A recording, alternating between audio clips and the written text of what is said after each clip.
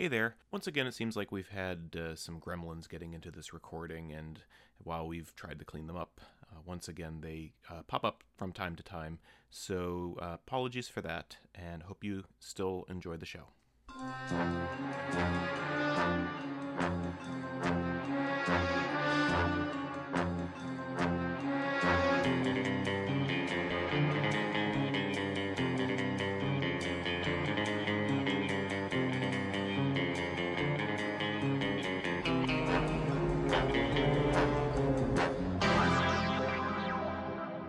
Welcome back to License to Spiel.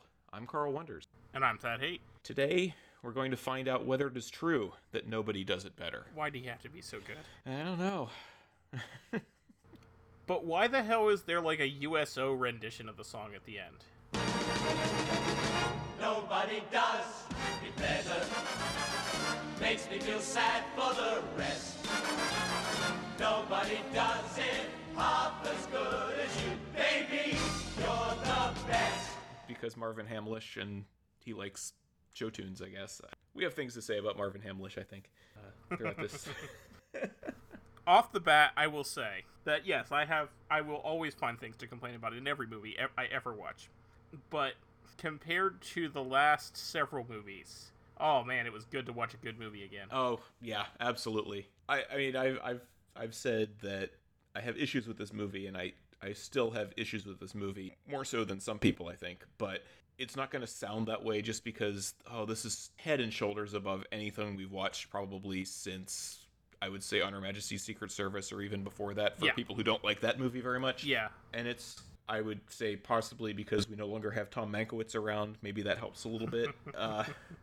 I'd hate to dump all of the problems of the last, 3 films at the feet of Tom Mankiewicz, but he's no longer writing these movies, and all of a sudden we're pretty much back to where things could have been a long time ago. I mean, you could also say it's Saltzman's fault. Yeah, I don't know, honestly. I mean, it's coincidental, or maybe it isn't, that Harry Saltzman was forced to sell his share of the James Bond rights back to Universal after the making of The Man with the Golden Gun. And this is the first film that is only a Cubby Broccoli production going forward, and I think that sticks true until I think Broccoli died after License to Kill. I think was his last film. Yeah. So The Spy Who Loved Me, it was released in 1977, so we actually had a 3-year hiatus in between films, partly because of the Saltzman thing going on. It was co-written by Richard Maybaum, who again is around. His name is on pretty much all of these movies practically, and a guy by the name of Christopher Wood, who was a novelist, I believe, written a whole bunch of books. He came in to do a rewrite of this script. He would then go on to be the solo writer who's credited for Moonraker. Those are the only 2 of his films. Lewis Gilbert comes back to direct. He did You Only Live Twice, and he will also do Moonraker next week. Interestingly, I know you're still reading the books. I don't think you've gotten to this one. It's fairly down the road here. No, I haven't. I'm still actually on Moonraker because I took a break to read another book. So, interesting thing about this book, it's completely different from any other book in the series. James Bond turns up in the last third of the book. It's a very short book, actually, and it's primarily written from the first-person perspective of a female character who has various run-ins with certain gangster-type individuals. It's not a great book. Ian Fleming did not care for it. When it didn't sell very well, part of his deal when he sold the rights to the Bond series was you can use the title, but you can't use any of the plot. So, they had this title. They couldn't do anything with the story, although there is a character named, I believe the character's name is Horror in the book, and he's very similar to Jaws in that he has steel-capped teeth. So they kind of took that. I feel like they must have taken that from them. Yeah. That's too coincidental. No. I'm just saying they think that's the only thing they really ported over. Right. From the book. The character's name is Vivian Michelle. Her name's never been used in anything film-wise. So, again, basically, here's a title, write a completely clean slate. You have a complete slate to do whatever you want to do with the story, and this is the story they came up with. So, Is this the first time they've done a completely... Yeah, because even in Live and Let Die, it was... They did borrow from it, even if they completely changed most of it. yeah, I think the Man with the Golden Gun, at least Francisco Scaramanga is the character in the book, and so there's character names being taken. You Only Live Twice is quite different, other than Blofeld is in the book and it's in Japan. That's about the only similarities you have to that story. So I think, so You Only Live Twice, this Live and Let Die to an extent. I mean, you have Mr. Big, who's the main character, the main heavy in the book. Right. And Mr. Big does have some similarities, like it's still... Bond still has to go to Harlem and etc. Mm-hmm. So there are definitely some things that were copied over. Right. Yeah, and then you have The Spy Who Loved Me, which is there's no tie-in to be had. Then you get Moonraker, which is also a complete departure, as I'm sure you're finding out. Oh yeah. in your reading. I mean, the villain has the same name. Yeah, exactly.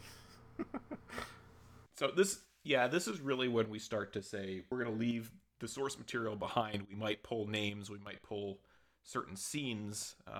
We talked about during Live and Let Die how in the book there's a couple scenes that show up in other films later on, but the plots themselves really don't show up. In fact, I would, and I might be proven wrong here again down the road, but I'm pretty sure that the next time that anything remotely close to a book actually shows up on screen is in Casino Royale. Yeah, that one is pretty close. I mean, there are differences, obviously, but it's very similar. Mm-hmm, absolutely. Yeah, so this is really, they could do whatever they want with this one. And they did. Yeah, I don't think I actually realized, I don't know if I've ever looked at the list of all the Bond novels. I don't think I realized that by this time they were still even using book titles. The first movie to use a title that isn't a Fleming title was License to Kill. Okay. And then, obviously, GoldenEye was taken from the estate in Jamaica that Ian Fleming lived in. Where he wrote the novels. Where he wrote the novels, yeah. And then we don't get a tie-in to the novels again until Casino Royale, and then we get Quantum of Solace, which is another short story that Fleming wrote. And I think they're down to Risico and Property of a Lady, which sort of gets used in Octopussy when they're going to the auction. That's how the Fabergé egg is listed, so that's kind of a tie-in there. And then there's the very generically titled James Bond in New York, which I don't think will ever show up as a title. We'll probably not get that movie, no.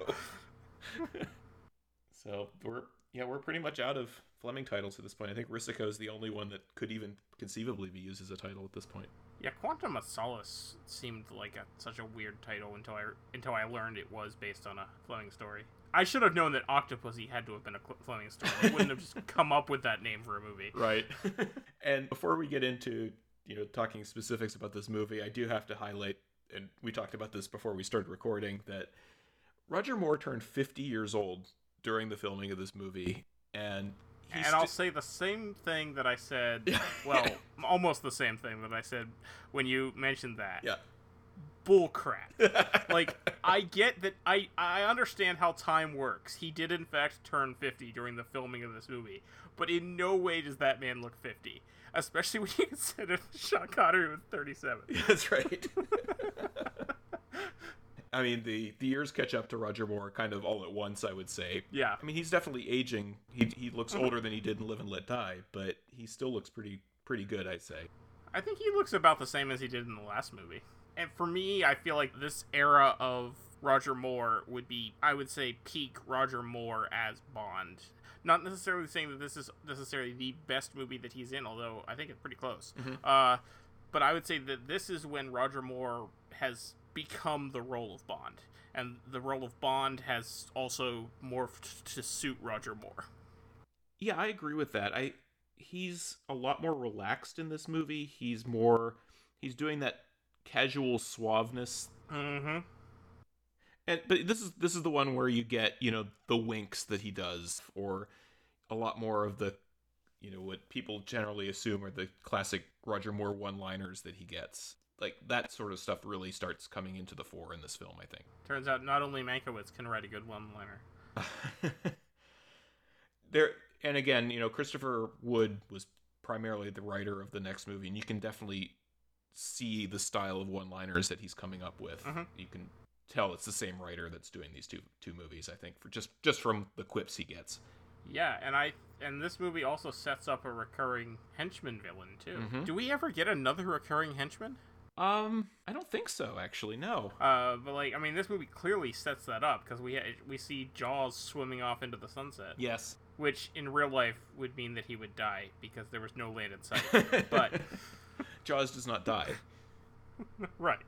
I mean, we can talk about where they take Jaws in the next movie when we get to it, but I think yes, I think he's obviously a very imposing presence, but I think he's easily one of my favorite, henchmen. Oh yeah, he's the quintessential Bond henchman. So I guess we should get started with this thing. Sure, let's do it. So we open on, as you pointed out earlier, we have a new shot of Bond on the gun barrel, which apparently you have some thoughts on. Well, so they refilmed the gun barrel because they changed to widescreen format. Yep. You can tell just because I'm putting it up on a Blu-ray or whatever. The aspect ratio is different. They made the unfortunate decision of putting Roger Moore in bell-bottom pants, which is fine, except that he will wear bell-bottom pants until he finishes out his run in 1985. So it was a choice. Yeah. We'll talk about, again, we mentioned him at the top. John Barry was unable to score this movie because he was in tax exile at the time. Because of that, they had to hire somebody else. And Marvin Hamlish was in his mid-30s, I think. He had just won 3 Oscars in 1 year, which is hard to do as a composer. He won Best Score for The Way We Were. He won Best Song for the same movie. And he also won Best Adaptation of a Score because he adapted Scott Joplin's Rags for the Sting. All in 1 year. So he was kind of an up-and-coming hot property at the time. Ironically, Roger Moore himself would actually become a tax exile not long after this movie. Yeah. And actually, we mentioned Louis Gilbert, since we're talking about tax exiles, I guess. So originally, they were going to bring back Guy Hamilton yet again, which I'm glad they didn't. Guy Hamilton left the project because he was hired by Alexander Salkind to direct Superman the movie. And they were originally going to shoot in Italy, and then they moved the production to Britain because of exchange rate issues in Italy, and Guy Hamilton could not direct the movie in Britain because he too was a tax exile. So that's why, and then Richard Donner ends up doing it, and that's a whole other podcast that isn't this one. But that it's a long way of saying that, like, Louis Gilbert originally wasn't going to direct this movie either, but for weird reasons he ended up getting involved in it. So yeah, back to Marvin Hamlish. I try not to get into the pedantic nature of the gun barrel music and stuff, but I hate this cue. It's just, I think it's lame. You mentioned the end of it, which is amusing, and you can mention that too. You can talk about that a little bit. Yeah, so it ends with like this disco like twang.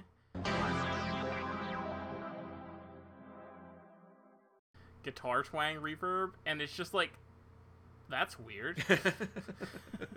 And then, because as I'm watching the movie, I'm like, well, that's really weird. And then I actually find later that no, we have music like that throughout this movie. Yeah, because it's the 70s. Yeah, and he was a big Bee Gees fan, as if you couldn't tell.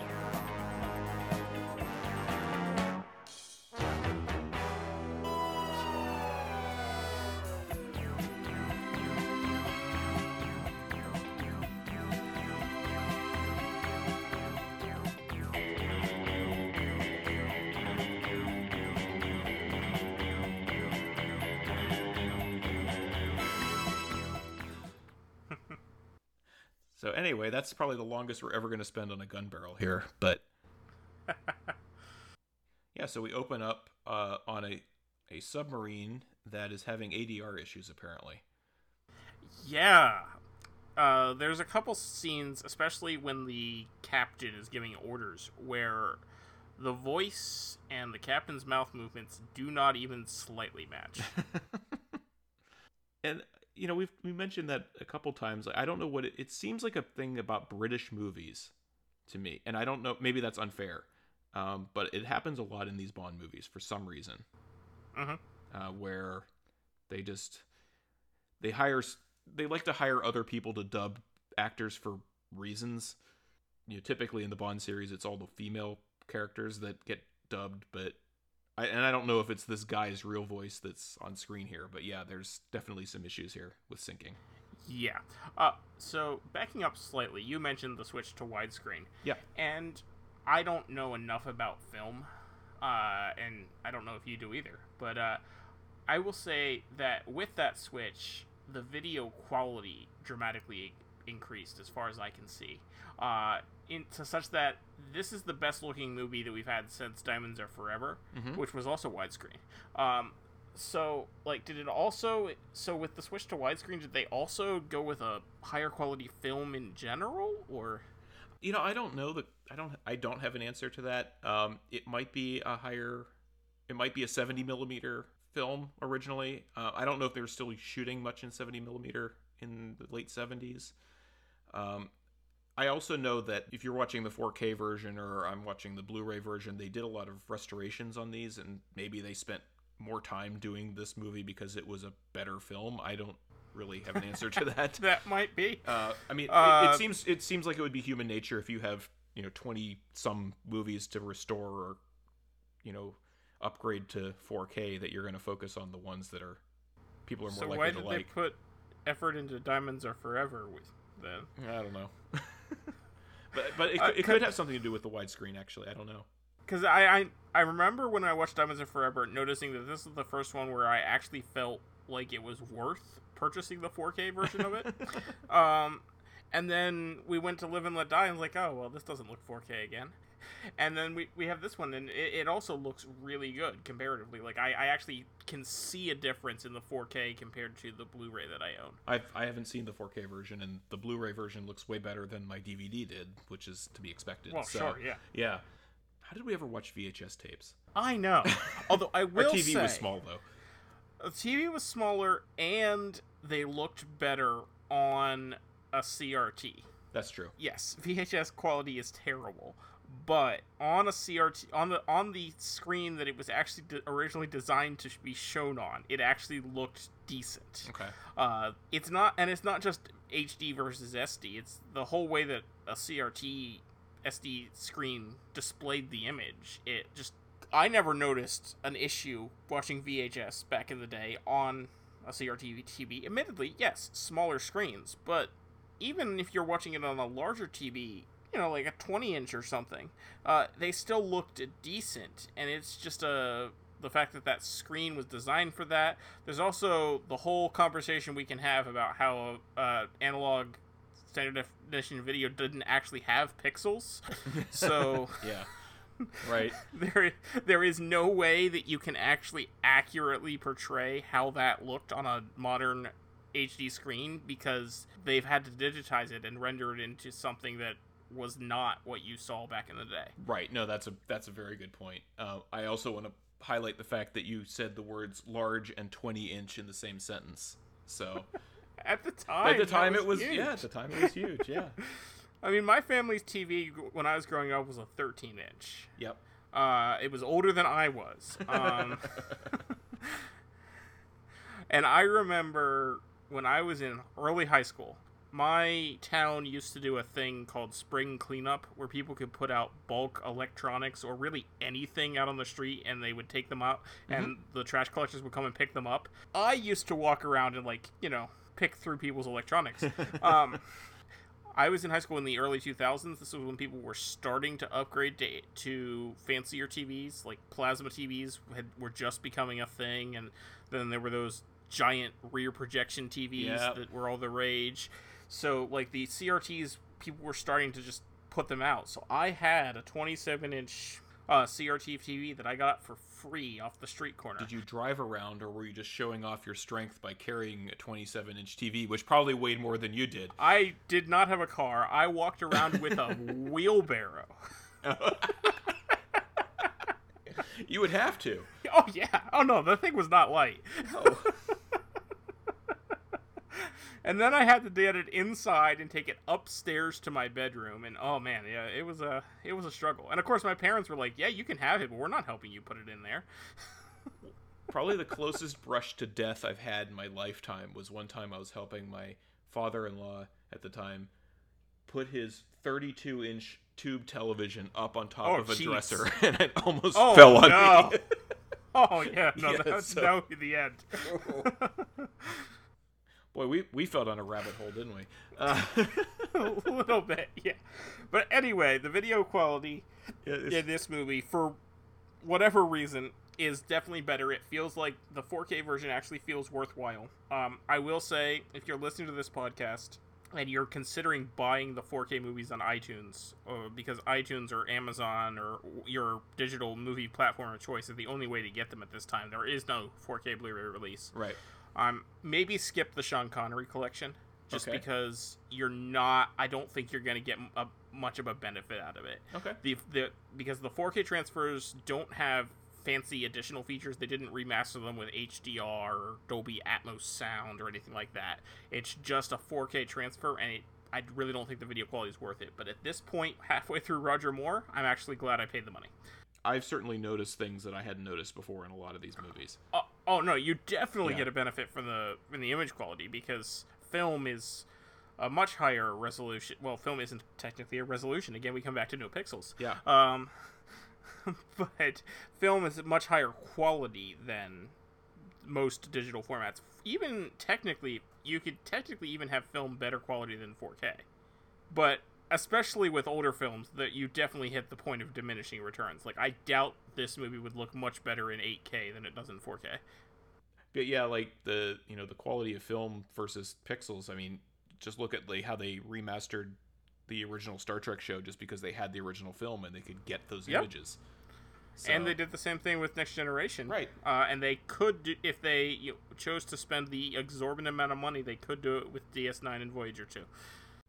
that I mean, that's not going to happen, and it's because they went CGI. It's never going to happen, no. But they could. They do still have the film, as documentaries prove. So, But let's talk about this movie. yeah, I was going to say 30 minutes in, we're still in the pre-credit sequence here. So we have the bad ADR in the submarine, but they're forced to surface, and then something happens to them that we don't see. We find out that Sir Hilary Bray is now part of the Royal Navy because they've recycled the actor. We then, for the first time, get to meet General Gogol, who I think is a great addition. I would say to this part of the series. I like General Gogol a lot. I always enjoy him turning up. In my notes, I called him Mirror M because he really, even his office and everything, is obviously set up to be. They have the same things and they do the same things that MI6 does. I like the use here of the music from Dr. Zhivago when the little music box goes off when they. Just to remind us he's Russian. Yes, exactly. And I think it's a nice little fake out they do here with this guy Barazov, where even the way the shot's composed, you're supposed to think that he's XXX, and it's not. It's Major Amasova instead, who's the woman in bed with him. And he does not shave his back. He does not shave his back, no. And we have an excellent scene with M asking Moneypenny where Bond is. Yes. She says he's in Austria, and he says, tell him to pull out immediately. And we cut to Bond having sex. Yeah, exactly. Well done. I will say that I'm even more convinced now in seeing this movie that Bernard Lee was definitely ill the last film, because he looks so much better in this movie. He does. Although, I also wonder a bit, because it feels as though they were deliberately limiting how much he was in this movie. I think so. But that may have also been because he had been ill in the previous movie. It could be. I mean, I don't know for sure. He struggled a lot with drinking. I think he died of liver cancer or some liver ailment, or something like that. So it might have been a situation where they just didn't know what his availability was going to be when they would film these movies. Mm-hmm. So, stomach cancer, actually. Okay, stomach cancer. So yeah, but he definitely, and they start building these supporting people around him. We see Frederick Gray again, who we met a couple films ago, and we see him. He props up again in For Your Eyes Only, the Minister of Defense. Minister of Defense, or is he home? He's Home Secretary, I think, which, if I remember correctly, is kind of the Secretary of State equivalent. Yes. Yeah. Well, no, wouldn't that be the Foreign Secretary? Well, I'm thinking, like, the Secretary of State does the diplomatic stuff, which would be the Foreign Secretary, presumably. But, yeah, I don't know enough about how the British political system works. I know that they have shadow versions of every position, too, which is fascinating. Yes, I agree, yeah. Like, could you imagine if we did that? I feel like we have that now. Anyway. But, like, you know what I mean. Like, No, if I we do, actually yeah. had, like, if there was, like, the shadow president and the shadow, like, if that all existed. Yeah. Like, if, yes, Donald Trump is our president, but if Hillary Clinton was the shadow president because she was the leader of the opposition. That would go so well. Yeah. I just kind of, wish that we had the parliamentary system where they would boo and heckle everybody, and you'd have the guy, like, yelling order and all that stuff. I love that so much. Order! Order! I already missed that guy. Yeah, no, I always love when we see things like that in Parliament in Britain in movies, because yes, they're always yelling and shouting, and it's amazing. Yeah. I would watch C-SPAN if it was more like that. Yeah, absolutely. So I love, every once in a while, Bond gets a gadget that I swear is just there to look weird, and I put ticker tape watch on that list. Where is the roll of I tape don't know. stored? There's no room in No. there, especially with how it comes out like that. The roll would have to be perpendicular to his wrist, and that watch is not nearly thick enough. Maybe it goes through the band? Maybe. I don't know. No. You're not supposed to ask these questions. So he gets the ticker tape thing that says he has to report in. Meanwhile, we find out that Barazov and some other guys are waiting to ambush him outside. And he's got this ridiculous... What is with the red backpack? Well, we find out what the red backpack's for later.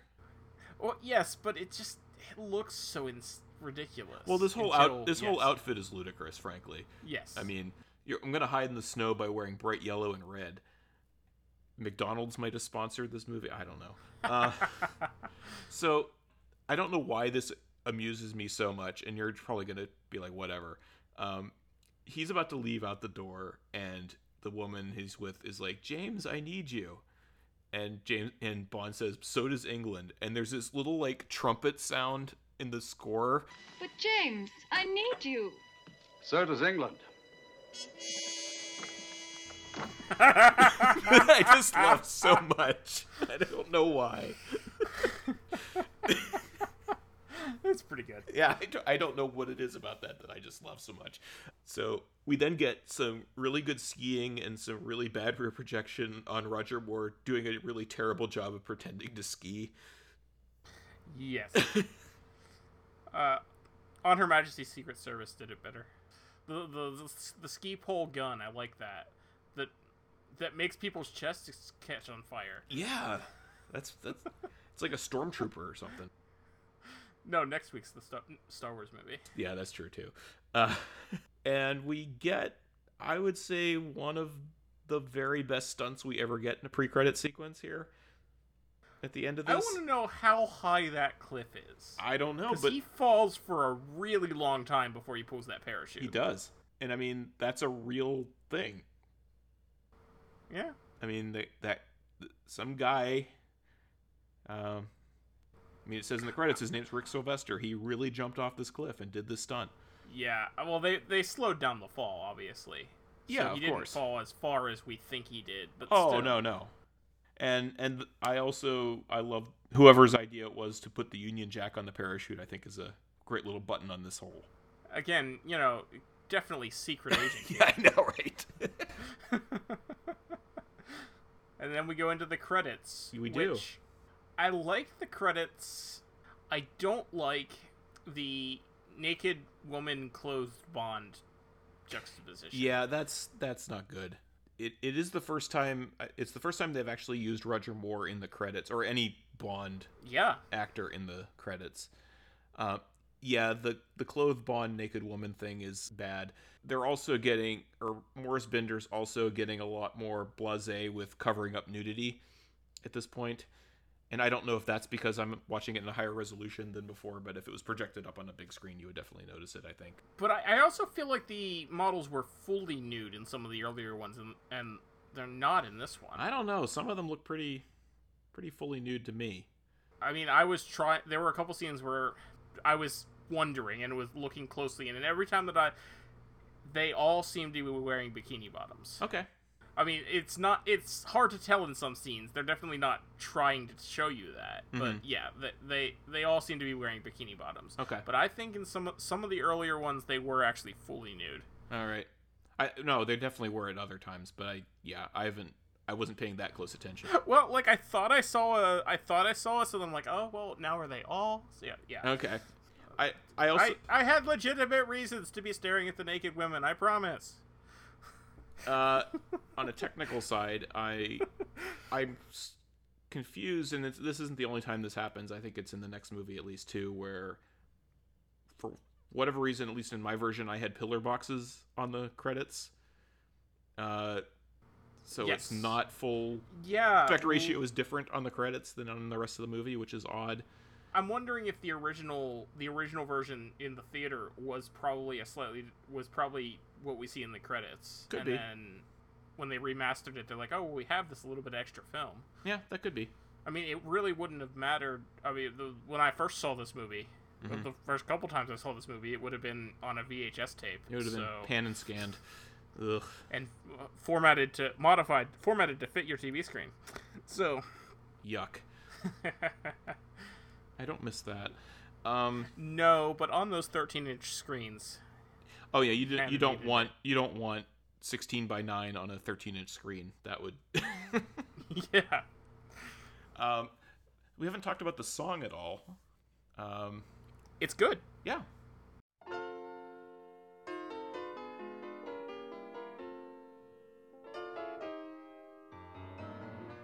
Nobody does it better. Makes me feel sad for the rest. Nobody does it half as good as you. Baby, you're the best. I wasn't looking, but somehow you found me. I tried to hide from your love light, but like heaven above me, the spy who loved me is keeping all my secrets safe tonight. It doesn't have the title of the movie in it. No, but it they is did good. work the title of Well, the no, movie it into does. the lyrics. Is it in it? It's just Yes. not the. Yeah. Yeah, this is the first time they had a song where the title of the song was not the title of the movie. And The title of the movie is one of the lines in the song. yes, that's but, right. But no, it's a very good song. Yeah. We were talking about Bond songs that actually were legitimately songs that people have heard and last week, and I think this one might be the only one. Well, I'm sure people have heard "Live and Let Die." At least they've heard the cover. Oh no, we talked about Live and Let Die. Yeah. That's Yeah. right.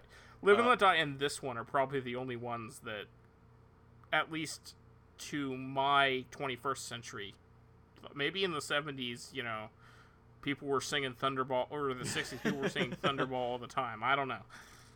I kind of doubt it. At least Thunderball, but no, this is one I definitely remember. I remembered seeing this movie as a kid, but I don't know if I ever sat down and watched it from beginning to end for whatever reason. And I remember at some point sitting down specifically to watch this movie and saying, "Oh, I know this song. I didn't realize this song was from this movie." Because I actually owned this movie on VHS, like legitimate, like purchased from the store VHS tape. I mean, it wasn't. Again, we talk about this would have been the early 2000s when I bought it, so it would have been like secondhand somewhere. It wasn't at the time. The DVD would have already existed. I just didn't have it. Okay, yeah, but yeah, it's definitely a I would put it in the top 5 songs, maybe even if I had to rank them. We come out of that into General Gogol's office again, and again we get another obvious I parallel like scene the here. stark comparison between Gogol's office and M's office. I like the random high back chairs just in the background all over the place. Did they actually have giant pictures of Lenin up in their offices? I don't know. In the 70s? It's for those people so you know that they're in Russia, I guess. I don't know. Like, I feel like, wouldn't it have made more... Wouldn't you have, like, the current premier of the Soviet Union? At this point, I'm not certain who it would have still been. Khrushchev at this point? Khrushchev? Yeah. Yeah, it might have been Khrushchev, but... I think it would have been Khrushchev by now, yeah. Yeah. Like, wouldn't that make... But, of course, the average viewer is more likely to recognize Lenin, I suppose. Probably. I mean, I certainly couldn't tell you off the top of my head what Khrushchev looked like. I just know he hit his shoe that one time. That's all I know of him. Yeah. I mean, that's the only image I have of him, and I'm not picturing his face. The kitchen table talk with Nixon. Yes. Yeah. Yeah, that's the extent of my Khrushchev knowledge. We get bonded, which is admittedly more than I know about Brezhnev. So right. I could recognize Stalin and I could recognize Gorbachev, and that's about it. Stalin, Lenin, Gorbachev, and Lenin, then those are the Soviets I could recognize. Anyway, we do actually want to talk about this movie. I promise. Yeah. We get to see Bond in uniform again, which is always nice. Yes. I also find it interesting. I don't know if you noticed, but I definitely noticed that they had to make Bond a higher rank than the heroine, because obviously. I also need to highlight that Q's suit is certainly a choice they made in this movie. Yeah. It's a very wool suit. Even the vest. Like, it's a 3-piece thing. Oh, yeah. So, but anyway, Bond shows up with this thing in a tube, and they open up this ludicrous door that I don't quite understand to get at this tracking map of a submarine that disappeared. And I know you have something you want to talk about there. Yeah, it sure is convenient that trace of the submarine map happens to be exactly the same scale as the map that they have on the wall here. Well, you wanted them to get the overhead projector out and have to, like, wheel it back and forth to get it to line up properly with the thing on the wall. It would be more realistic. Like, what were the odds? Yeah, right. Just an interesting thing. I actually really like these naval uniforms, though. I do, their too. Brass Yeah. buttons, and they look cool. Yeah. Way cooler than the American uniforms that we see later. Well, yeah. They're just slumming it, though. I mean, this looks like this is probably like the equivalent of the blues that they would wear in the Navy, which they don't wear, on duty that much. Right. No, it would be like. Yeah. I mean, do you ever watch Jag? Oh yeah. Yeah, it would be like what they wore in the courtrooms on Jag. No, I love Jag. Oh, me too. Yeah. Yeah, we find out that they got that trace from somebody in Cairo, I believe, right? Yes. And then we cut to this guy Stromberg, who likes to eat shellfish. And he likes to have, as every Bond villain must, likes to have very complicated ways of killing people. He does. He brings these two guys in that helped him develop this tracking system, and then he congratulates them and says, we're going to pay you, and he's like, and oh, by the way, somebody's been trying to sell them to competing world powers. And then he goes to his assistant and says, maybe you should leave. Well, I think the thought process what we're supposed to think is, he's telling her to leave so that she doesn't see something messy. Sure. I think that was her thought process. I don't know if I ever thought that she wasn't the one in trouble, though. Yeah, no. And then, he drops her into the shark tank, and okay. And there's a very obviously fake shark eating her. Yes, yes. I wonder if they borrowed a shark from Jaws. Oh, maybe. It's Bruce.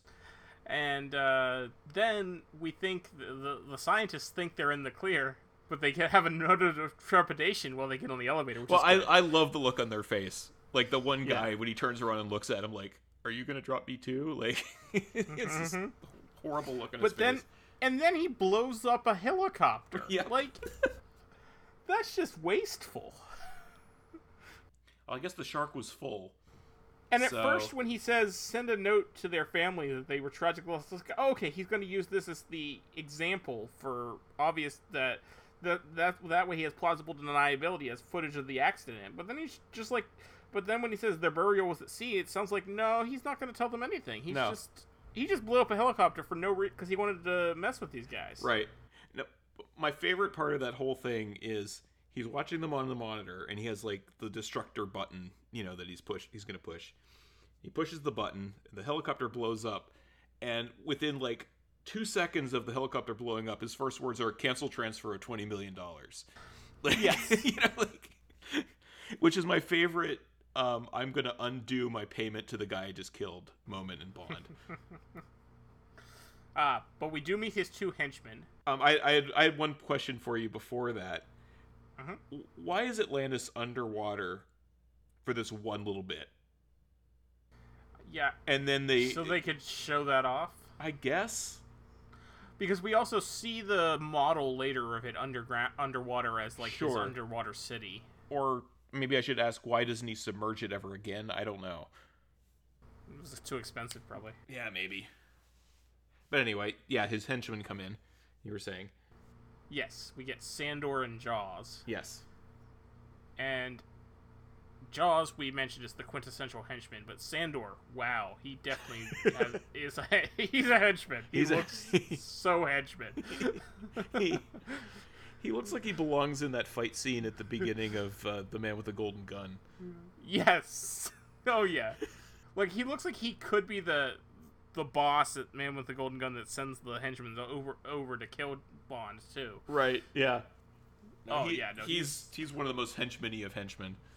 Like, this actor could not have played anything other than a henchman in his entire career. No. No, definitely not. And Jaws smiles, so we see his teeth. And then we have, Bond riding a camel. Yeah, has his buddy in a tent that they hang out. The guy just seems absolutely bored with his existence. Yeah, and he basically gives Bond a slave to have sex with. Well, when one is in Egypt, one should delve deeply into its treasures. Yeah, that's not a good line. No, that whole scene. This whole scene, there's no reason for it either. No, and it just feels very. I mean, obviously that woman has no agency. She's just a gift to Bond. Gross. Yeah. Yeah. I mean, the only reason the scene is here, other than to be icky, is you get the thing about, and I don't understand this either. Where he says you're gonna have to talk to Max Kalba, but to talk to Kalba, you have to talk to Fekesh. Why? I don't know. Like, I don't know what Fekesh is doing here, and I have other questions about Fekesh in a bit. Why does he keep a photo of himself in his living room? Yeah, that's one of them. Oh, this is what the guy I'm looking for looks like. Cool. Yeah, so he goes there and then he meets a woman. So I will say though, I do really like Bond's outfit here. Yes. It's very of its time, mm-hmm. but it looks good. It does. And it looks very appropriate for where he is in the desert, I think. Well, I feel like the jacket's probably a little heavy for the desert, but yes. It looks like something a British person would wear to the desert because it's proper. Including his bell-bottom pants again. Yes. And we definitely are in the 70s with our very wide ties. Oh, yeah. So, and it turns out that Sandor is watching all of this hidden with a weird mask thing on, it looks like, or he's just behind a thing. I can't tell. And he shoots this woman who is there to be a distraction to Bond. And I don't know, is she legitimately there to distract Bond for Sandor, or is she there to distract Bond until Vikesh gets home? Clear. But I think once we see later in the movie, at first it seems like it could be for Sandor, but I think what's really happening here is she's to distract Bond while Vikesh meets with the Russians, so that Bond doesn't know he's meeting with the Russians. Right. Okay. That's that could be, and that could help answer the other question I have. Stromberg told Sandor and Jaws that anyone who comes into contact with the microfilm is to be eliminated. And Vikesh is clearly involved with the microfilm. Yeah. So why did they let him go to the pyramids if they're going to kill him there? Yeah, especially because he hadn't even talked to the Russians, and the Russians hadn't seen the microfilm yet. They could have just killed Vikesh, and the loose end would be tied up. Yeah, and why does Sandor know he's at the pyramids? Because he and Jaws probably are like, okay, Jaws is like, I'll take the pyramids, you take the office, or something. Could be. There's a lot of things that make no sense, such as this being broad daylight, but the pyramids being dead of night. Well, sure. I mean, the pyramids aren't that close. Well, yeah. I mean, Bond could get there quickly. Giza's not close to Cairo. No. But why would this all be happening at the same time? Because clearly Vikesh is already at the pyramids while Bond is waiting in Cairo. Right. So, it doesn't really make sense. No. Yeah, so we get a sequence of Roger Moore fighting. Yes, we do. I do like how once Sandor tells him where he's going, he just lets him go. What a helpful chap, he says. Yeah, and that doesn't... I mean, this whole setup really doesn't quite make sense to me. But then Bond goes out to the pyramids to this really weird light show thing. Which presumably was a real thing. Okay.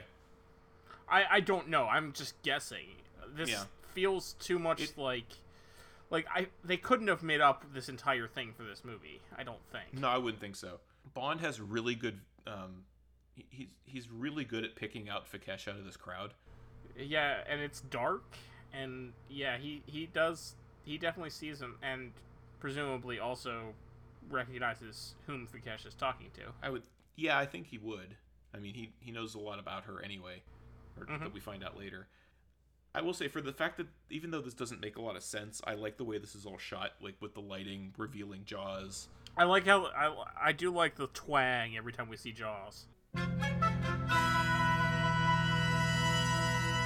Yeah, the music's a little goofy, but I like it. And Vikesh sees Jaws and is like, "Oh, I'm gonna go into the pyramids because that makes sense." Rather than here in this group of people where Jaws wouldn't walk in to kill me. Right.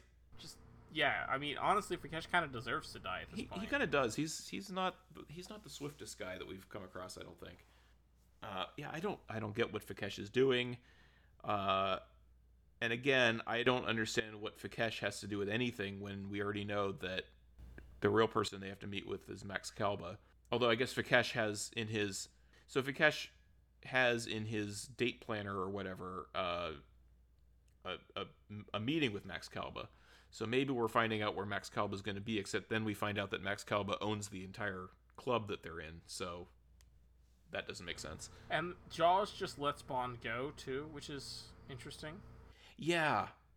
I mean, is Bond armed at this point? He is. But Jaws... That doesn't stop him other times, yeah. Yeah. So, interestingly, the Bond wiki tells us that in this scene that Richard Kiel actually was having problems, actually fainted a couple times. And they used his stunt double for a lot of this, who was just had copper foil in his mouth. So that's interesting. Maybe that's why there's so many shots of him from behind. That might be, yeah. It's convenient that Jaws didn't, destroy the evidence of where Fikesh was going to meet Kalba.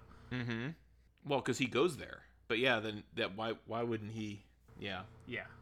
And this does happen, and it'll happen again, I think, next week, where you have these scenes that are entertaining, but they don't make sense when you start to think about it. Yeah. Yeah, Jaws disappeared. I also want to point out that Jaws' jacket is also an interesting costume decision that they put him in.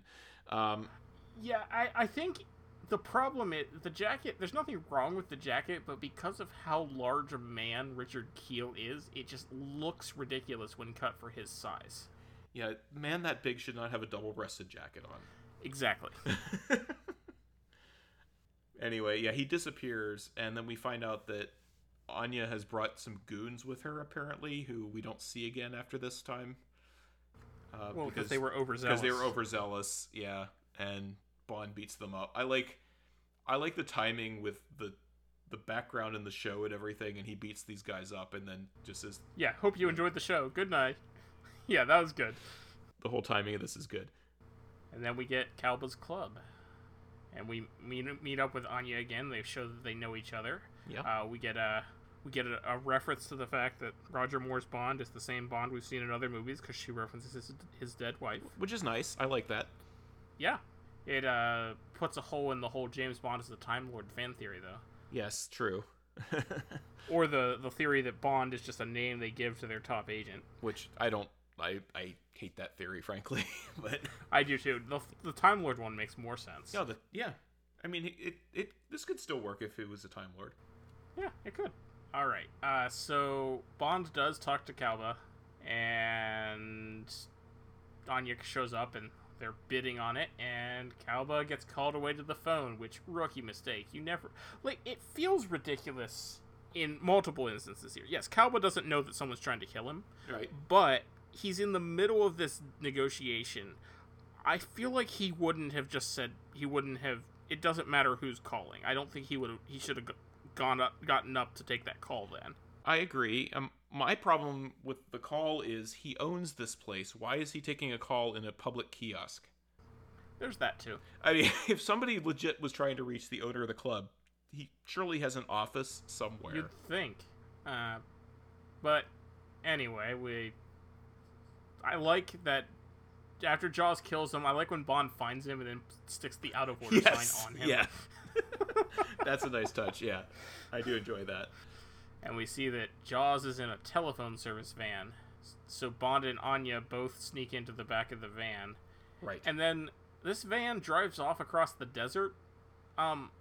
This van does not look like an all-terrain vehicle. Nope. I really don't understand how it's able to drive across the sand, but okay. Yeah. And it has trouble later, but... Part of that trouble was because Jaws ripped it apart. But yeah, maybe. I don't get what Jaws is doing here, because... Yeah, why does he drive to the middle of nowhere? We find out that he has the back of the thing bugged, because they get in the back of the van, and he's hearing them talk. Yeah. Which is, again, great foresight to do that. But then, why does he drive them here? Yeah. And not only does he drive them there, he drives them into these ruins, parks the van, leaves the keys in the ignition, and then leaves. He doesn't go around back and say, "Surprise, I knew you were back here." No. This is, and I think this is an enjoyable little cat and mouse thing they have going on in these ruins at some point, but why? It does seem a bit ridiculous. Yeah. My biggest issue with this movie is that it doesn't quite know what tone it wants to have. There's some pretty good, and at least up until this point, I mean, Jaws is fairly ridiculous, but it's been a fairly straight, they've been playing it straight for a lot of this. And then you get these goofy things of, Bond and Anya steal the van, and then Jaws rips it apart in a rather goofy way. At one point, they drive away, and he picks that block up over his head for no reason, and then drops it on his foot because that's supposed to be funny. And then you get them driving through the desert with the goofy music as the pieces of the van are flopping around and everything, and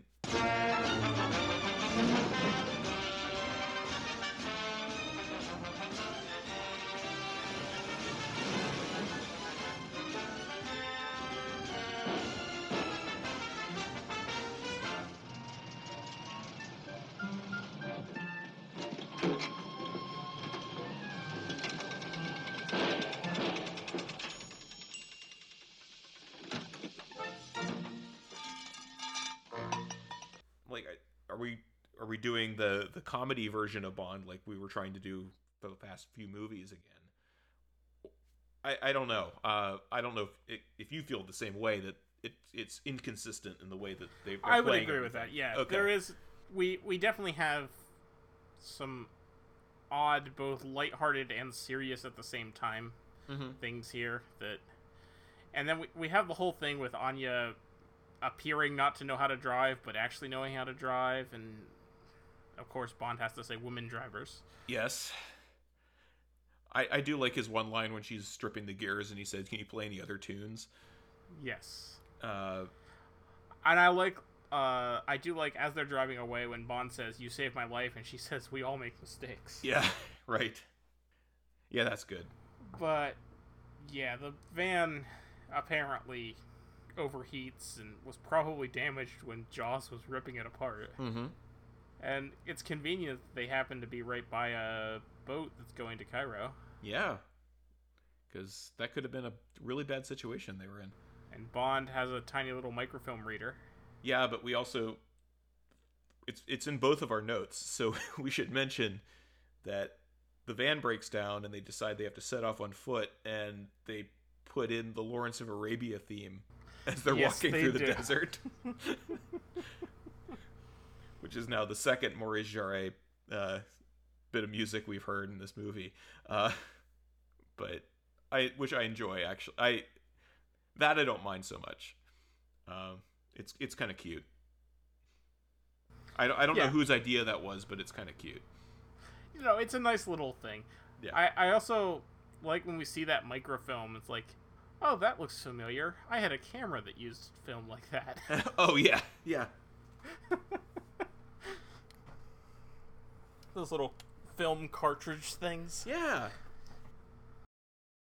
The ones you'd snap in the back, and yeah. Mm-hmm. Yep, I remember those.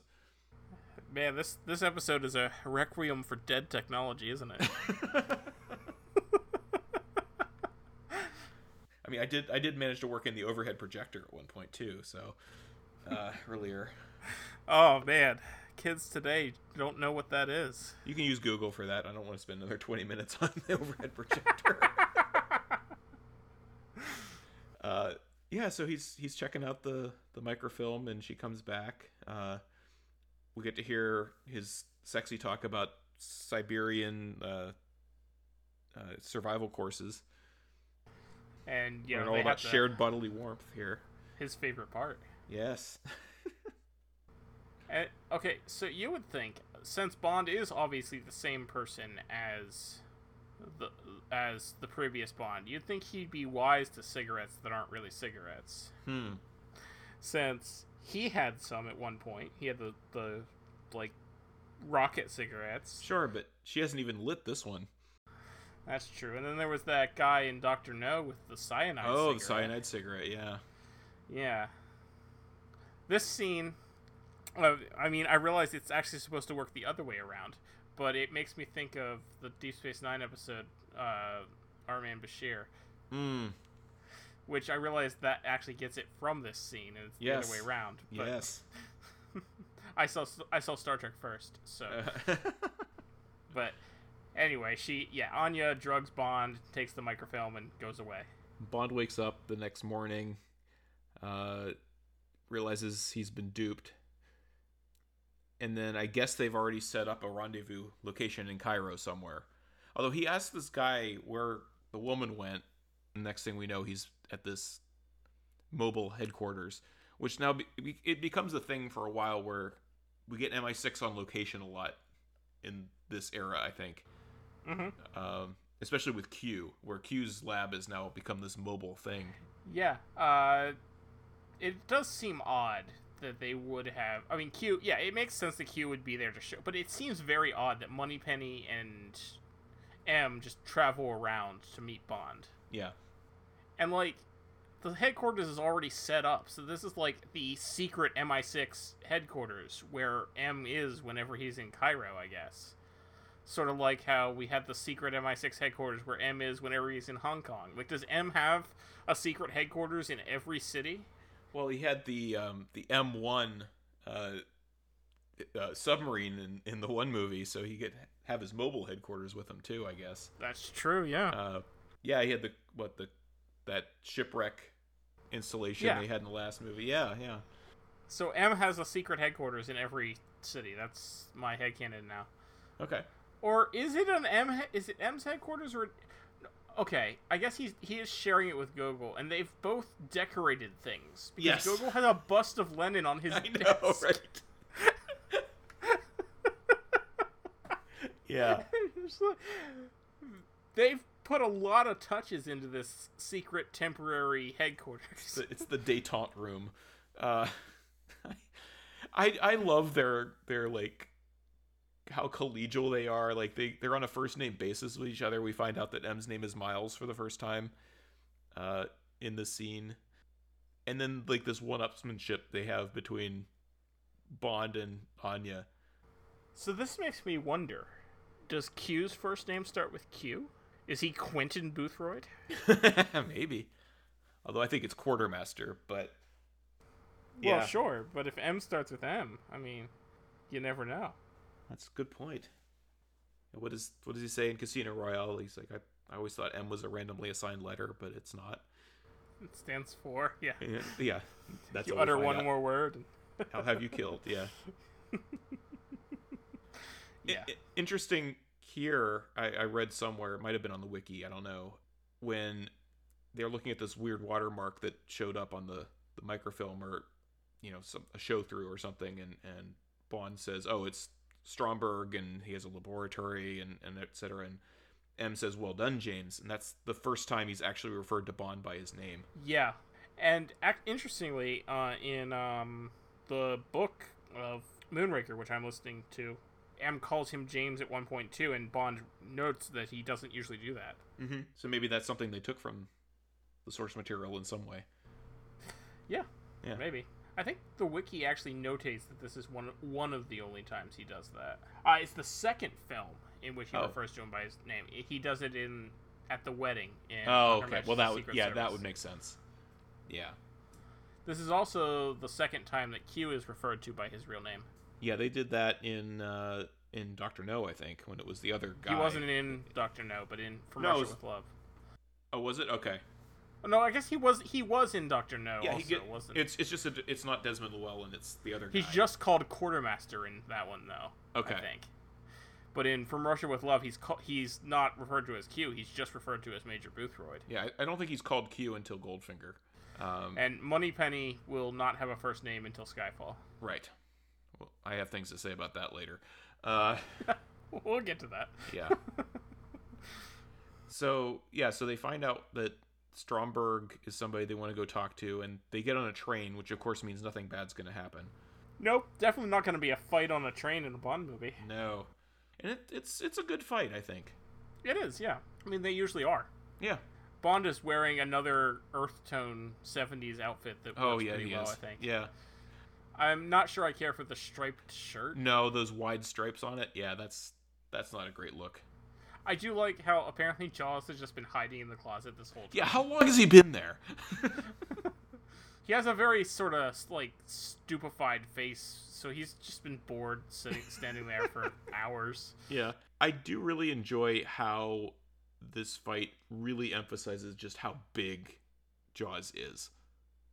Like when his whole hand like wraps around his face and he picks up Bond by his head, and it turns him over.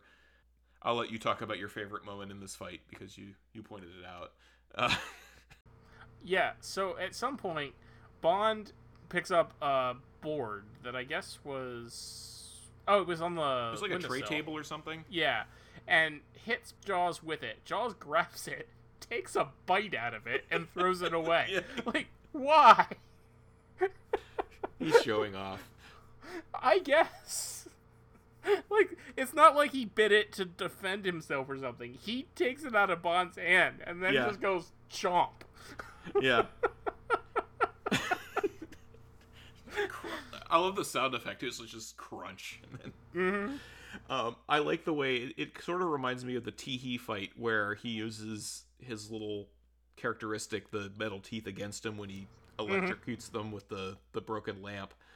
And I always love, and they do this again next time in the next movie too, the gag of Jaws just getting up and dusting himself off and walking away.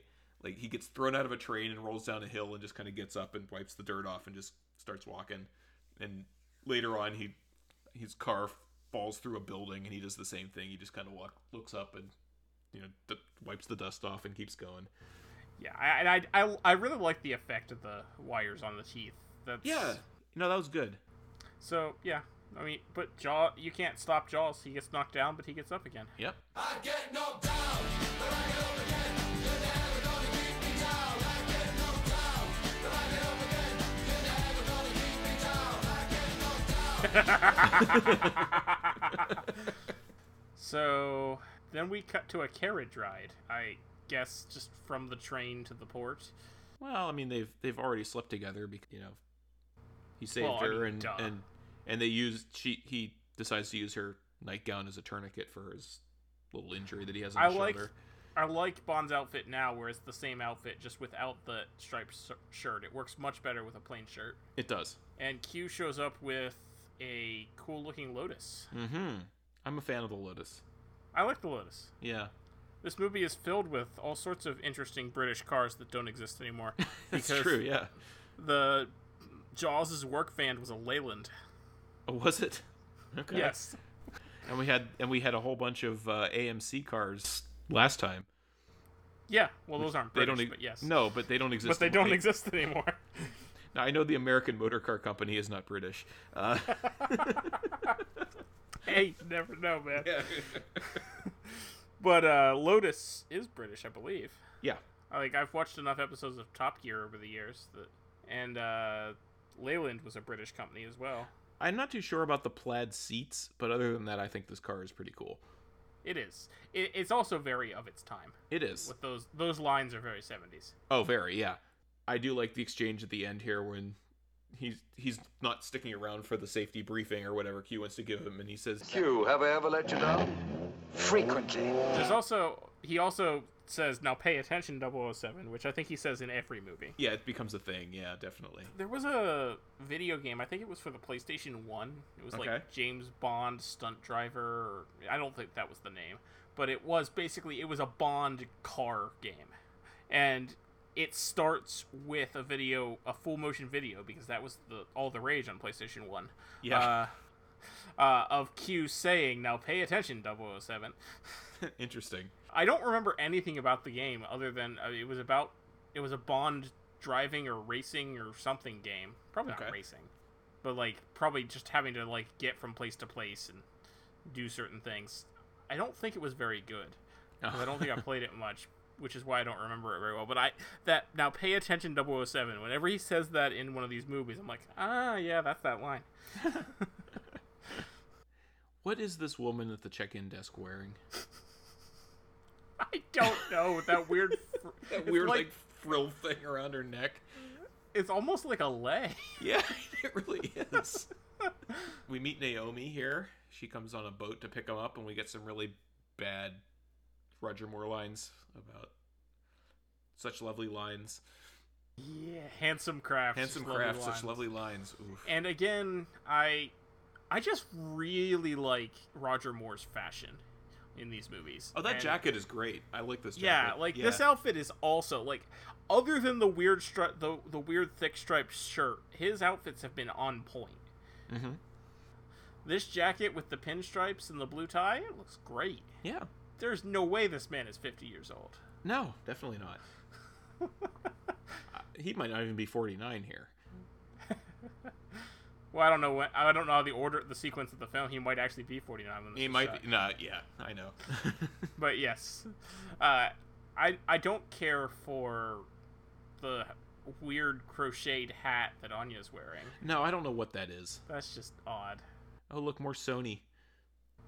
Okay, there must have been something, right? I kept looking it up, and I could. The only things that kept coming up was the partnership later. But there had to have been.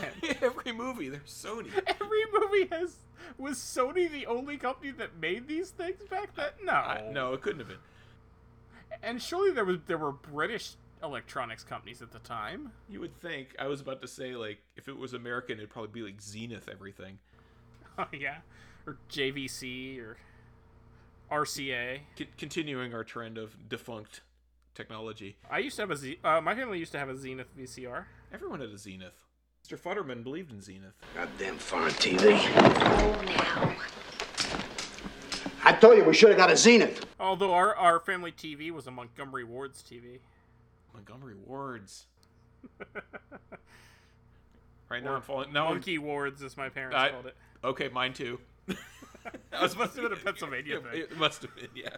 Oh, I think Montgomery Wards was too. Yeah, it probably was. Wow. But anyway, we're doing oh, Jesus. So we have larger than life fish again. We do. And yeah. And I don't know, are they projections? Does he have fish tanks inside? The geography of this place makes no sense to me. Yeah. The entire design of this place makes no sense to me. I mean, they have these giant holes in the floor with no railings. And more tan plush to remind you that this is the 70s. I don't understand why they're meeting. Like, Because Bond's pretending. The Bond villain always wants to meet the. I mean, it's the traditional Bond pretending to be somebody else, and the villain is humoring him, even though he knows he's not Robert Sterling, the marine biologist. I think in this case, I think he was doing this because remember he wants to have everyone who was involved killed. So I think in this case he was making sure these were the two on the train because he asked Jaws, yeah. But it's still odd, and he should have just killed him. It's a little thing that bugs me, and it's always bugged me, is so right before Bond goes up the elevator to meet Stromberg, Naomi says he doesn't like to shake hands. And immediately, Bond tries to shake his hand. Well, that's just Bond being a dick. Maybe. I mean, it took me multiple viewings and a higher resolution than the VHS for me to realize that Stromberg has webbed fingers. I did not pick up on that. Yeah. You can tell when he's doing stuff on the computer, you can see he has webbing between his thumb and his forefinger. Oh, yeah. Now I'm looking at a shot of when he's, like, eating nuts. And holding the... Yeah, you're right. Yeah. I had not noticed that, and I watched this on a projector screen in 4K, and I didn't notice. But, oh well. I mean, they never call attention to it. It's just something that... Right. I'm not a big fan of Stromberg. I think he's just kind of there. I don't think he's in the movie enough. No. And I apologize. I keep comparing these two movies. I think Drax is a much better villain next week. Yeah. Than this guy. All right. So who's better, Stromberg or Largo? Because there's the obvious comparisons with the sharks and such. Yeah. I might even have to say Largo. Largo is involved more. He is. Possibly too much, but yes. Yeah. I don't know. I mean, we'll talk more about him as we see more of what's going on here. I question, again, doing a lousy job of being secret, let's put a model of our secret submarine swallowing ship out on display for the public to see, or visitors to see, I guess, who come over to our little thing. And how does the bow look weird? I mean, that seems... Bond says he needs to see the bow more, but the bow, when it's closed, doesn't look odd to me. Well, there's like a weird flaring at the bottom of it. Like right where the water line is, it kind of juts out from the ship, which does look a little weird. Jaws is very bad at taking direction here, because, instead of killing them on Atlantis, which would make sense, because the only people that know they went to Atlantis were Naomi and his people, they let him go, and he says as soon as they get ashore, let them go ashore and kill them.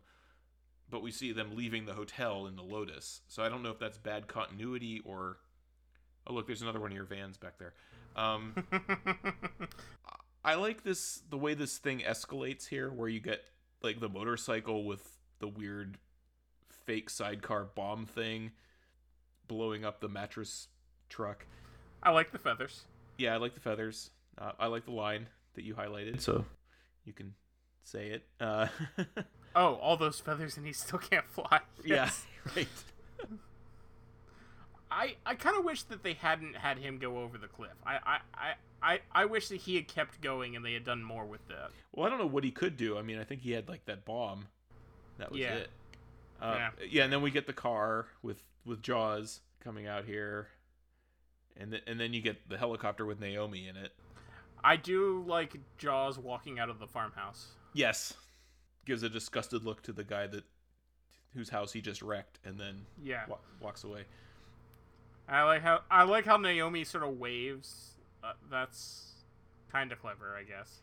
Yeah, and then you get the Roger Moore like smirk that we get later in For Your Eyes Only when he's being chased by the guys in Greece. We get the payoff of the paint gun there that wrecks the car that we saw in Q's laboratory there, or whatever that is that sprays all over the car before it goes off the cliff. Mm-hmm. So yeah, we talked briefly about this too, that I am confused about. Anya's kind of the audience surrogate in this moment here when Bond is about to drive off the pier, and she's obviously not digging this idea and looks nervous and kind of reacts as he drives off and the car lands into the water, as you would do. Yeah. And then, she's kind of amazed as the car turns into a submarine, which is kind of cool. But then, like later on, we find out that she stole the blueprints of this car. So why was she surprised? So this car, there's some things here. Like, it feels like you would need to close those wheel wells before you got in the water. Otherwise, wouldn't water get into places? You would think, yeah. And what is the purpose of the grill over the windows? Yeah, I've always wondered that too, or where does it come from? That too. But even beyond that, it's not there to protect the window from the water pressure because, I mean, there's gaps in it, so it wouldn't do that. So I'm not really sure why the grill is there. Yeah, and it's not like there's going to be refraction off of the water that's going to cause you to lose visibility or anything, I wouldn't think. So no, I wouldn't. You know, like a sunglasses kind of thing, where you... I mean, maybe when you're close to the surface. Yeah, I don't know. It's a weird thing that just kind of appears and then disappears later. And disappears when they drive out, yeah. Yeah. I like how they use the windshield wipers as they're driving out. That's cool. Yeah. I like the reactions of the people. The guy that looks at his bottle is like, what am I drinking? Victor Trojanski. He shows up in the next 3 movies doing the exact same thing. And the old guy who drops his pipe. The dog that freaks out. Where does the fish come from? I don't know. And I read that was a Roger Moore idea. That he thought it would be a funny little gag to throw a fish out the window. But yeah, where does the fish come from? I don't know. Because if there was enough space for a fish to get in there, they would have been completely filled with water. I mean, they do spring a leak at one point. Yeah, but not fish-sized. No, definitely not fish-sized. No. But anyway, yeah, I actually really... I mean, I'm nitpicking because it's what I do. But I actually really enjoy the Underwater Lotus. I think it's a cool little scene. And it's the right kind of car for a submarine, I think. Like, this shape works well. Like, I couldn't see... I don't know what an Aston Martin looked like in this era, but I struggle seeing an underwater Aston Martin. Or an underwater AMC. Yeah, that would just sink. Yeah. Or a BMW from the Brosnan era. Oh, it was a bad decision too. So yeah, they get out. And then we get the scene where, again, I'm going to be nitpicky here. I don't feel like this moment is really earned, where she figures out that he's the guy that killed her lover at the time. No. Like, oh, that's an interesting lighter, and how that turns into him confessing that he killed her boyfriend. Especially because this has no impact on the story whatsoever. None at all. I mean, you get one cute little moment at the very end of the movie with a champagne bottle, and that's it. it could have had much more. It would have had more impact if she had known from the beginning. I think that he was the one that killed, and she had to like get past that from the beginning because Gogol said you have to work with him. Yeah. Yeah. So now they get sent to an American submarine. More scenes reminiscent of Jag. Yes. And I guess in the 70s, submarines had wood-paneled everything. It seems that way. The 70s decor carried over into submarines. We get to see Shane Rimmer yet again. As he's commander, not captain, but which I find curious. I Well, guess he's a rank of commander, but he is the captain. Right. And I think that was something that happened where not every submarine has a captain. That like still happens. Oh yeah. And it's not a continuity thing where he says this is the captain, because that's the title of the position he's in, not his rank. Mm-hmm. Yeah. Another something I originally learned in Star Trek. Yeah, whoever's the commanding officer is called captain, regardless of the rank. We get some more 70s sexism where he convinces her to use the shower. Major, you're most welcome to use the shower in my quarters. You do not have to show me any special favors, Commander. All the same, I think it might be better if I did. And we get straight up nudity. Yeah. Like, straight up nudity. I think this is the most.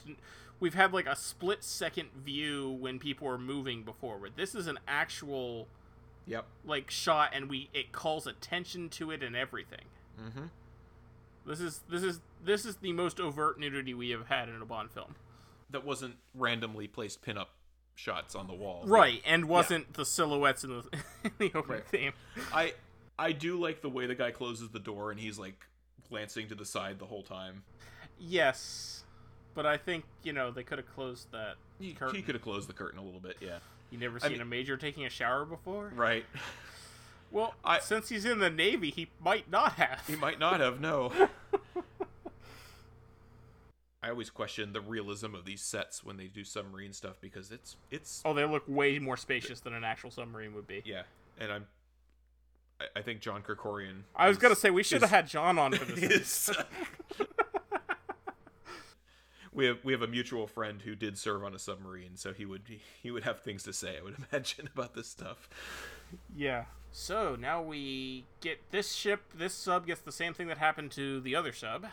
Yeah, and at this point I'm like, haven't we seen this movie before? I mean, this is straight up right out of You Only Live Twice here, where oh yeah, you have complete with the lair filled with soldiers. Yes. Yeah, I even wrote down this is Secret Volcano Lair Light here. But I like it because it's the first time we've had one of these shootouts between the army of good guys and the army of bad guys in a while. Yeah, because we didn't get any of that since probably for You Only Live Twice, really. We have it a bit with Diamonds Are Forever in the oh, that's true, on the oil rig. And we had it in On Your Majesty's Secret Service as well with the assault. Oh yeah, what am I talking about? Chalet. Yeah, of course. But the last two more movies we haven't had it. Right. What am I talking about? So here's a question for you now that I don't quite get. Sure. So we find out, because of monologuing in a few minutes, that Stromberg's entire plot here is we're going to send out these two submarines, and they're going to attack New York and Moscow, and it's going to trigger World War III, and the human race is going to wipe itself out so we can rebuild humanity underwater. But wouldn't the ocean also be irradiated? Well, there's that problem. Yeah. My question is much more basic. Why are they eating this other submarine? They don't get need the Americans it. They don't need it. Oh, to make sure. Oh, yeah, I don't know. For the plot. There's no. I mean, other than to get Bond on the tanker. Yeah, that's the only reason. Yeah. I think the limpet microphone is a clever thing. I don't know if it's a real thing, but I think it's clever to stick this thing on so you have essentially the entire submarine becomes a amplifier. I mean, the concept makes sense. Yeah, it does. Yeah. And as soon as you said limpet microphone, I'm like, oh, okay. Yeah. Because I know what a limpet mine is. Right. So. But yeah, we get lots of monologuing here from Stromberg. Bond and Anya try to hide very poorly, Yes. and obviously Stromberg finds them. Well, we're going to try to hide Anya by having her put on a hat and hide here in her Russian uniform with a whole bunch of American sailors. And Bond is wearing In his British uniform. naval uniform. Yeah. So, yeah, but Stromberg monologues, and then he leaves with Anya in his jet boat. Yeah, and this is... Okay, I hate this. Okay. The reason I hate this is because we've had an hour and a half of movie where we've essentially had these two equals working together. Right, and now they're And not. the last act of the movie, she's a damsel in distress Yeah. that Bond has to go No, rescue. I agree with you on that. But she is still so much better than any female lead we have seen in the 70s yet. Yes. I mean, So, baby steps, I guess? yeah, she's smart. She is good at her job. She's constantly, and unfortunately, she's in this movie, she's put into situations where Bond has to step in to help a lot of the time. At least once they start working together. Yeah, well, at least she also saves his life at one point, though. She does, yeah, no, she absolutely does. But yeah, I really, it's disappointing the way they handled the last act of this movie, I think. Yeah, so the ship also has a freaking monorail because it has to be even more like you lived twice. Yeah. I do like how Bond frees the submarine crews and we have Yeah. a pitch battle. I like that. I like a lot of this stuff at the end. I just think it takes way too long. Mhm. Again, another nod maybe to You Only Live Twice. We have vertical blinds instead of the shutters this time that they close to hide the control room. Yeah, that's also... Oh, jeez, they really did just... The monorail is like the monorail, only the 70s version of the monorail with like a sports car thing instead of that little sphere thing. The sphere was cooler. Yeah, you get this long shootout thing. I like when they have to go and dismantle the atomic weapon. And my favorite line is when they're taking the cone off the front and the guy says this is going to take hours and Shane Rimmer just says, You got a date? No, sir. Yeah. And the tension of Bond having to pull it out without touching the sides. Mm-hmm. Which works, I think. I mean, Yeah, it does. You know he's not going to blow them up, but it's... And I like how he uses the little camera ball to deliver the bomb. Yeah, and I like how, he gets on the camera ball and they start playing the Bond theme, and the minute he unplugs the cameras, the Bond theme stops. Yeah, that's good. And the tension of the thing getting stuck and Bond thinking he might get exploded. So then, when they break into the control room, and Bond has the idea to have the submarines shoot each other, which, okay, good. Yeah. You'd think those guys would need to confirm orders for changing targets. You would think, unless... I mean, it's a trope. Yeah. Where no one else could possibly be sending us these orders, so... So, the globe shows missile trajectories. Uh-huh. But it shows them as if we're looking at the sides of the submarines. Right. Because those missiles would not actually go that far north to come back down south. No, they wouldn't. And I feel like we're watching that old game where you have to... Like, you have a tank and you have to aim, like, a certain angle and certain Battle amount Zone. of power. No, not Battle Zone, but... You would have these mountains and things in the way, and you have to be able to shoot a certain angle up in the air, and how much power are you going to do, and you had to hit the other target. Oh, yeah. Okay. That's No, kind of you're what this right, not reminds me Battle of. Zone. Yeah. Battlezone, you didn't have to worry about angles. No. And then the boat just starts exploding? Yeah, for reasons. Well, no. It starts exploding because they were told they had to fire... The submarine was told they had to sink the ship. Oh, no, that's Atlantis, isn't it? Yeah. Yeah, because they're in the ship. No, the tanker just starts exploding. Yeah. And it's not like a self-destruct or anything, or if it is, it's a very slow, methodical self-destruct. Well, you'd think it was a self-destruct, it would be all at once. But this just has random explosions happening, which mean they have to get off the ship really quickly. It's convenient that when they blew the hole in the ship, it was exactly the right size for the side fins of the submarine tower to get Yes, through. I know, right?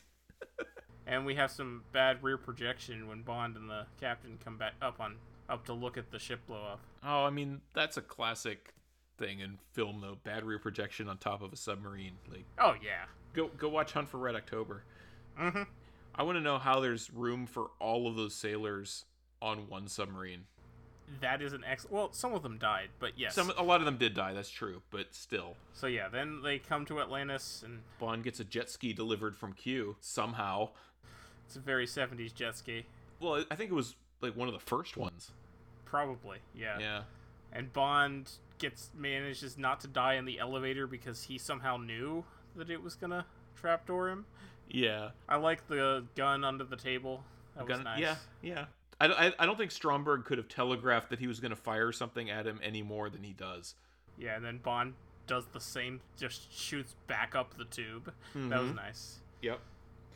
It's a good thing he managed to aim exactly right to do that, and it didn't, hit the side of the tube or anything. Yeah. He had the exact right angle for it to go the whole way up the tube. Uh-huh. This is pretty brutal what happens to Stromberg here. Oh, yeah.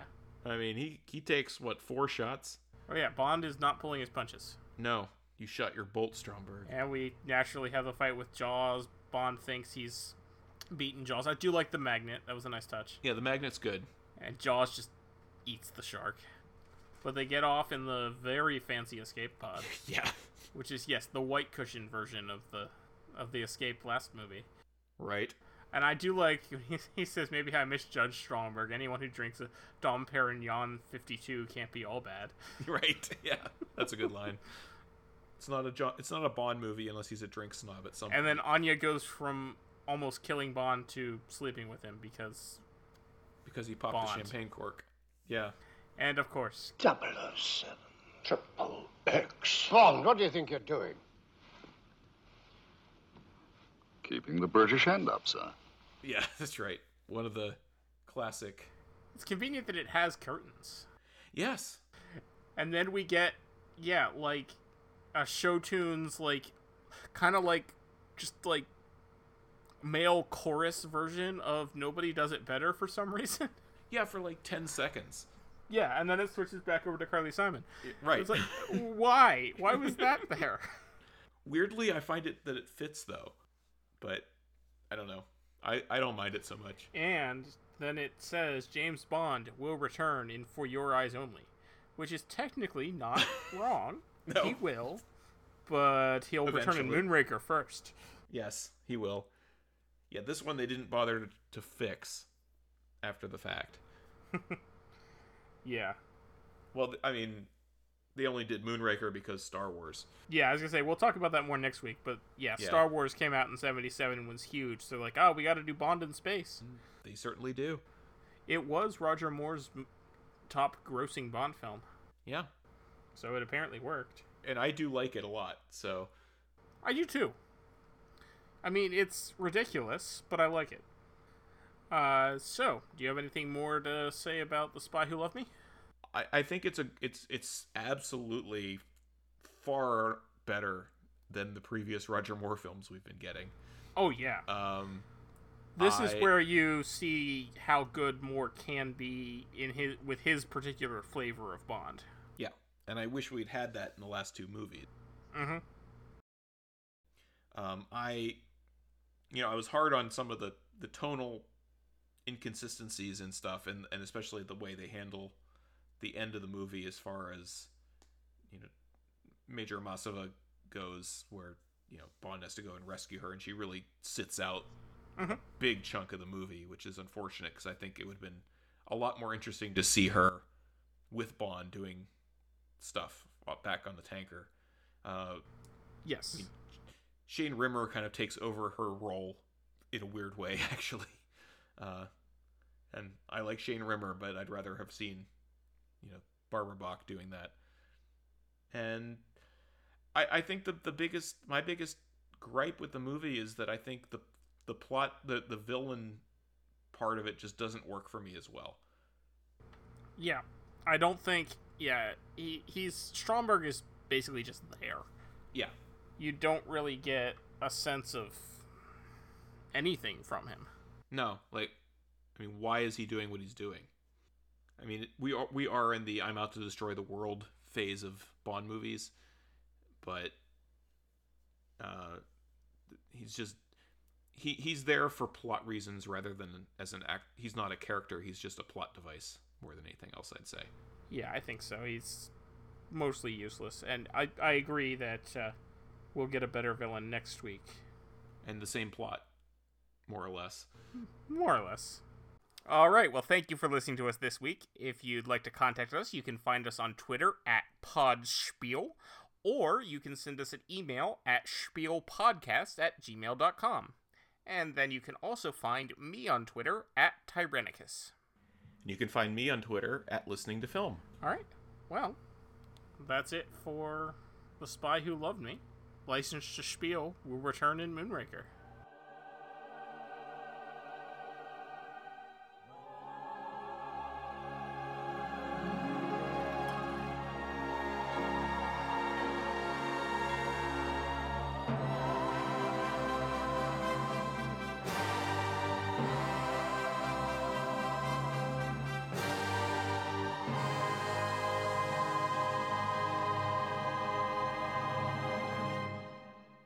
Hope you enjoyed the show. Good night.